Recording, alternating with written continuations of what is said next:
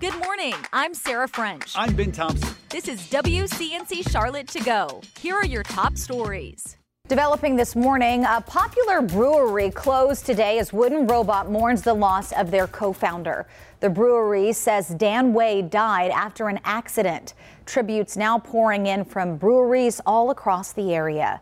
WCNC Charlotte's Richard Devane joins us now from South End. And Richard, the co-owner, leaves behind a wife and a baby that was born on New Year's Day. Absolutely correct, Sarah. Good morning to you. Good Wednesday morning. All tragic news right here for those customers and family and friends of this brewery owner and what this brewery means to this community. Now, as we look at video, we can tell you this all unfolded yesterday because there's sadness as Wooden Robot announced its immediate closure of both locations. This until further notice after the sudden death of its co-owner, Dan Wade. Co-owner Josh Patton shared in a statement his best friend and co-founder Dan died to an accident, saying, "We ask that you respect the privacy of his loved ones in this incredibly difficult time. We're still in shock and need time to process everything, but we'll do our best to keep everyone in the loop when we open our tap rooms up again." Patton goes on to say that your thoughts and prayers for Dan's family, his wife, and his son are much appreciated at this time. All of this is loyal customers offer prayers, support, and of course, positive thoughts. That's a tough situation, especially being something that you built up yourself. Then if that occurred to you like that, it's unfortunate. I don't think you can see it coming. My heart goes out to them.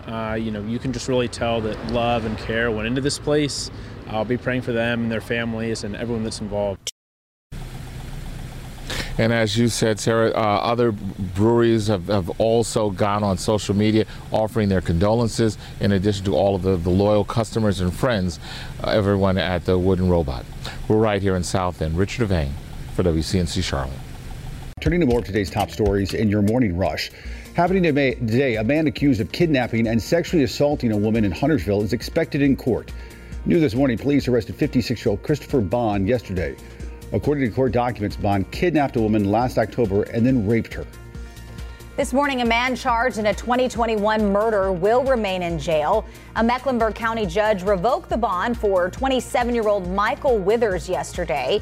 Right now, Withers is charged with killing a man on a basketball court at North Mecklenburg Park more than 2 years ago. After posting bail, he went on to allegedly commit other crimes, including shooting a man in Rowan County last year. The American Airlines flight attendant accused of recording a young girl in an airplane bathroom last year will also remain behind bars.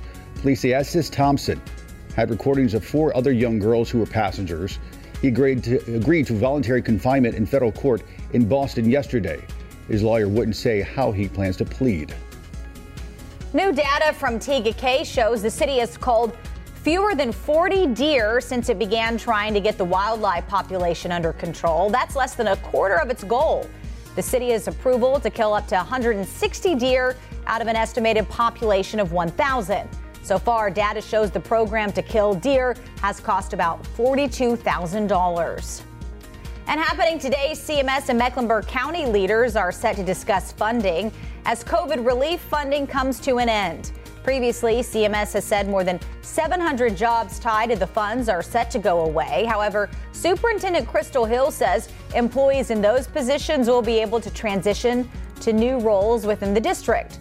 The meeting is set for this afternoon at 1 p.m. And that's it for your morning rush. Here's what's happening across the Carolinas. A 9-year-old boy is dead after a mobile home fire near Fayetteville. 3 other family members are hospitalized with serious injuries from Tuesday's fire. Fire officials say a space heater caused the electrical fire. NC State says a potentially toxic building on campus will stay closed through the end of the year. The university closed Poe Hall last year after tests showed high levels of toxic chemicals inside. An investigation from WRAL found more than 100 cases of cancer connected to the building. Members of the South Carolina State House spent the day celebrating historically black colleges and universities in the state. There are currently 8 HBCUs in the state. Students had the chance to talk with state leaders about their experiences and challenges they face on campus. And that's what's happening across the Carolinas. I'm now to connect the dots when we make the news make sense. Lots of folks dread getting their yearly physical, and this morning, more doctors agree some folks may not need one. Checkups at the doctors are changing. Let's connect the dots. The Wall Street Journal reports more health experts agree. If you are young and healthy, you can probably afford to skip your annual physical. Some recent studies suggest physicals aren't actually doing much to improve our long-term health. Still, lots of doctors say folks should schedule an annual checkup. Instead of going through lots of physical exams, more doctors are asking patients about habits like sleep and exercise. Doctors say spending less time on physicals for young and healthy people will help erase the strain on primary care. But this is important. If you're over 40, doctors still say you need to come in for a traditional physical. As we get older, our risk for several diseases increases, so it's important to get checked out often to catch them early. And that is Connecting the Dots. Now to today's checklist. Here are 3 stories worth knowing about today. 1, CMPD is now revealing the names of the 8 people arrested during this past weekend's protest. A group of about 200 were protesting the Eritrean government when they shut down a busy part of Monroe Road on Saturday. Police now say charges include disorderly conduct, assault on a government employee, and going armed to the terror of the public. Number 2, a new town hall is coming to Huntersville. The town board of commissioners voted to approve a more than $29 million project. The town has made it a priority to invest in the downtown area, enhancing infrastructure and to better serve the needs of residents. The project is expected to be completed late next year. And number 3, 6 years ago today, renowned evangelist and Charlotte native Billy Graham died at 99 years old. Graham spent nearly 6 decades on the road, spreading the word of Christ at all-out preaching and musical events from Miami to Moscow. His memory and teaching are now preserved at the Billy Graham Library in West Charlotte. Have you ever picked up a piece or sheet of ice? Notice how clear it is? This is what coats the roadways when meteorologists talk about black ice. Let's break down what makes it so dangerous in this week's Weather IQ. The first one may seem obvious, but it's in the name.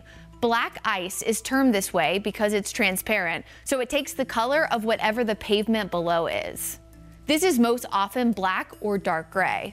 This can be deadly because people can't see it. So if someone is unaware of the risk based on the forecast, they might not know to take extra precautions. Ice on the roadways may also cause brakes and steering to not operate correctly or as efficiently. Remember, black ice forms quickest and easiest on bridges, overpasses, and other elevated surfaces. Cold air wraps around the top and bottom, allowing for the chill to happen faster. The second, it's slippery. Not only can this increase the threat of cars hydroplaning, but also people in general falling while walking around. This can cause folks to get concussions, bruising, contusions, or worse. And lastly, don't be tricked by the weather. Black ice doesn't only form after it rains and temperatures freeze over. Those slick, icy spots can form even after a morning of dew or even fog. If there's moisture on the ground before a big cold snap, black ice can develop. Moral of the story, always stay alert during the winter months and stay weather aware when there's a black ice risk. For WCNC Charlotte, I'm meteorologist Brittany Van Voorhees. Thanks for listening. You can find these stories and more at WCNC.com. And join the WCNC Charlotte team weekday mornings 4:30 to 7 a.m. Like and subscribe to our podcast and tell a friend.